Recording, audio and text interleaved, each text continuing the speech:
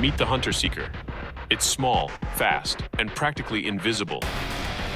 Imagine this mosquito-looking robot catching you off guard with a surprise attack. Just like in the movie Dune, it's a treacherous gadget designed for assassination. But of course, that's all science fiction. We don't have anything like that. At least not yet. But here's the thing. Just like many technologies we've seen in sci-fi movies, you never know what could become a reality. Even Elon Musk thinks creating that kind of drone could be quite affordable.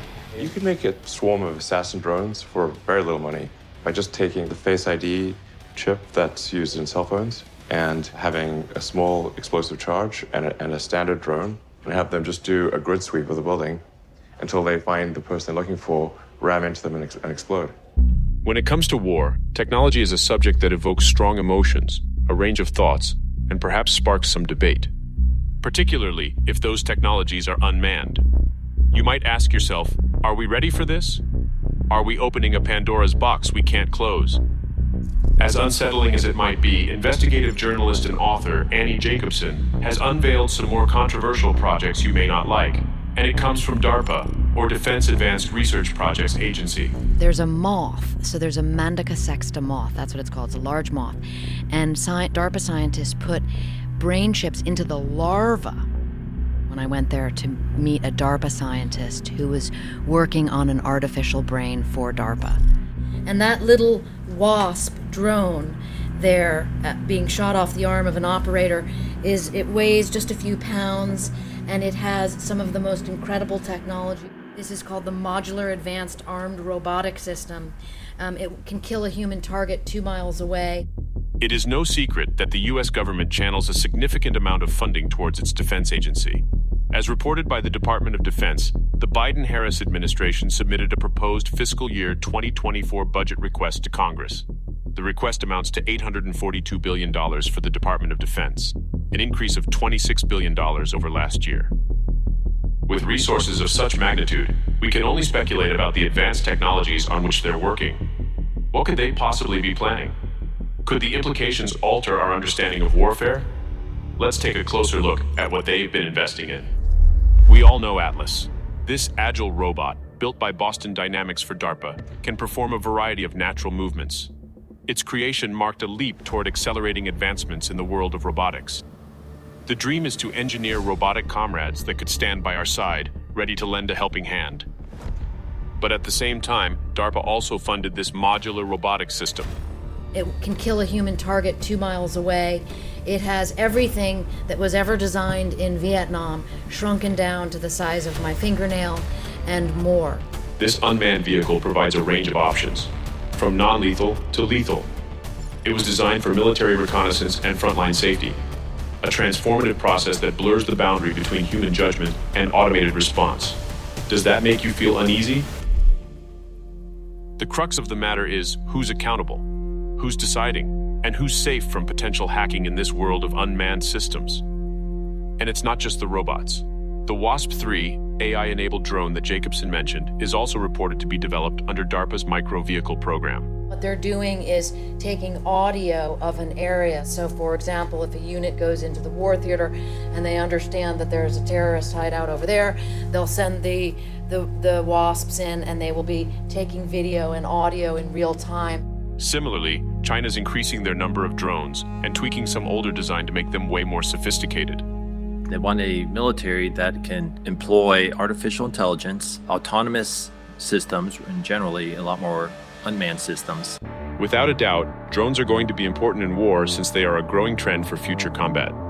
Take this one for example, the WZ-7 drone. This model is capable of operating at high altitude to conduct surveillance missions. It is designed with 2 sets of overlapping wings, which according to the Chinese military, create more airborne stability.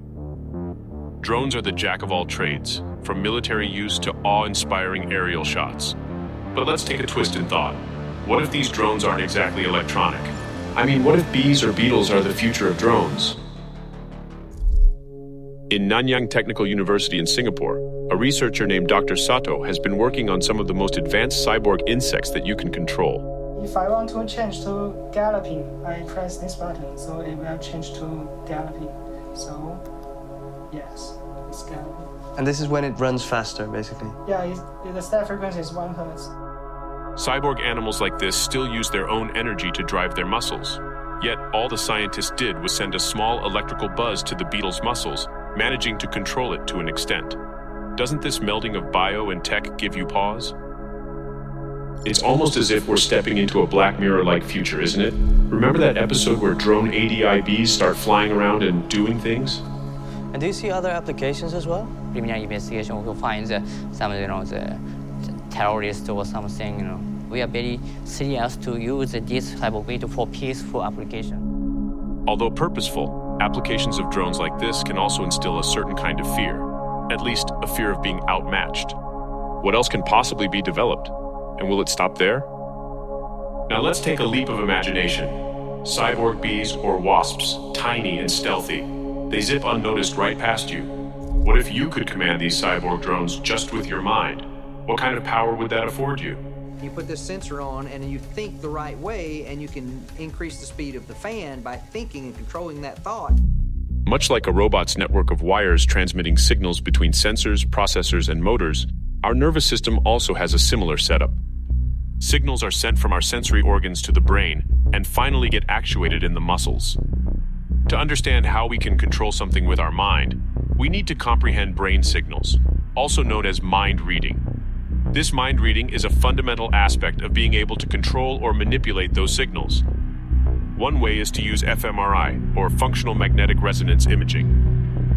In 2019, a team of 6 researchers received funding from DARPA under the N3 program, also known as Next Generation Non-Surgical Neurotechnology. They were working on a brain-machine interface. The team was led by Jacob Robinson from Rice University. We've been able to manipulate viruses so that they can introduce new genes that give cells the ability to do things they don't normally do. The idea encompasses instantly reading soldiers' minds using tools such as genetic engineering of the human brain, nanotechnology, and infrared beams. The ultimate ambition, you might ask? Weapons controlled purely by thought. This is how it works. Robinson and team use special viruses to carry DNA into certain brain cells. This DNA then prompts these brain cells to produce 2 types of proteins. These modified viruses, along with tiny magnets, are then injected into the bloodstream. Just imagine a unique protein that acts like a light-absorbing sponge. This protein is making brain cells react to magnetic fields and light. Then, a special headset equipped with lasers, light sensors, and electromagnets is used to detect and stimulate brain activity. The helmet also has detectors that can pick up the signals coming back from your brain. This is how you can communicate with a machine without needing any brain surgery. We can see what parts of the brain are active when you're seeing, hearing, or even thinking about something. It's like a cool movie of your brain in action. And you wear the hat, you sit in your chair, and you control your UAV. James Fallon, a neuroscientist from UC Irvine, confirmed that this type of gene editing technology is definitely a foundation for the future of mind control. You put that together with an enzyme called Cas. And so you take the CRISPR that you want to use, and you put these pieces together that can be injected and insert this DNA to certain areas of the brain so that we can change brain cells. If you're interested in discovering the mysteries behind artificial intelligence and neural networks, I highly recommend checking out Brilliant.org. They offer engaging courses on artificial neural networks, which are created to draw you into the intriguing realm of a computational method for learning. In this series of courses, you'll train your mind to understand the core thinking that drives the mechanics of artificial neural networks, so you'll get a solid grasp of how we can use these to model the human brain computationally. By clicking on our special link, brilliant.org/beyondideas, you'll unlock a treasure trove of courses spanning a wide range of subjects. And if you're among the first 200 people to sign up using the same link, you'll enjoy a 20% discount on Brilliant's annual membership. So, begin your 30-day free trial so you can start learning without spending a dime. Sure, it's fascinating to think that we might one day be able to move things around with just our thoughts. And that's probably why people are actually taking mind control research seriously. Elon Musk also ventured into this realm in 2019 with his brain chip project, Neuralink. In an experimental setting developed by Neuralink, a monkey is seen engaging in video game play, driven solely by its cognitive abilities. The links record from more than 2,000 electrodes implanted in the regions of Page's motor cortex that coordinate hand and arm movements. This brain-computer interface is fully implantable and visually undetectable. It is designed to allow you to control a computer or mobile device wherever you go. A symbiosis, as Elon might put it. Considering various pieces of evidence so far, and this research in particular, what Annie Jacobsen said might not be too outlandish at all. DARPA scientists put brain chips into the larva, okay, so that when it cocooned and became a flying moth, it had the chip built into its system, making it easier to integrate, and they could fly. We can understand how it works by examining an experiment conducted by researchers at Cornell University. By using electrodes implanted in its muscles at certain hertz, they can control its flight and speed. Here, signals are sent to its left flight muscle to make it lift that wing. Different signals can be sent for it to lower its wing, to lift both wings at once, or to make them flat. It seems that with our current pace of technological development, we have a lot happening. From drones to mind-controlled weapons, from AI-driven robotics to genetic engineering. Perhaps we should pause for a moment and consider whether everything is happening too quickly. We have to pause from time to time, look into our hearts, and ask, why are we doing this? Am I still going towards Austin, or have I gone too far? Maybe we should change direction. Future of Life wrote an open letter, warning of potential risks. They requested a pause in the development of tech more powerful than GPT-4 for 6 months. Signed by Steve Wozniak and other key figures in tech, they called for the suspension of training such powerful systems, amid fears of a threat to humanity. I hope that basically holding it back from being used by bad people or just doing bad things on its own because of the influence it gets one's training. But of course, it isn't that simple to just pause the development of AI and robotics. Max Tegmark suggested that this rapid, continuous development is due to geopolitical competition. Number one pushback we were going to get in the West was like, but China. Everybody knows there's no way that China is going to catch up with the West on this in 6 months, so that argument goes off the table. In fact, there's a serious tech war currently unfolding between these two major powers. In October 2022, the U.S. Department of Commerce dropped a bombshell to China by banning the sale of advanced semiconductors, and China has responded by filing a complaint with the World Trade Organization against the United States. Their rivalry can influence various aspects of the economy, trade, and innovation worldwide. But perhaps that's one minor reason why we need to halt this development and take a moment to assess the trajectory of our advancement, in a coordinated fashion, as Max Tegmark put it. We did this open letter because we want to help these idealistic tech executives to do what their heart tells them by providing enough public pressure on the whole sector to just pause, so that they can all pause in a coordinated fashion. I think we need to regulate AI safety, frankly, because it is, I think, actually a bigger risk to society than cars or planes or medicine. It seems that solely focusing on responsible and ethical AI practices isn't going to do much for all the risks that we have to bear. Regulations should be taken seriously, and halting any kind of development for a while is necessary. The godfather of AI, Dr. Geoffrey Hinton, and author Yuval Noah Harari both concur with this prudent approach. It's an essential threat of AI taking over. We're all in the same boat. It's bad for all of us.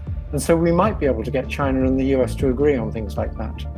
So we should put a halt to the irresponsible deployment of this alien intelligence into our societies and regulate AI before it regulates us. The future is in our court now, teetering on the edge of our collective decision, because we bear the responsibility to regulate these technologies. So, what path will you choose? Will you halt the march of progress, or plunge into the uncharted? The fate of our world could rest on your answer, so choose wisely.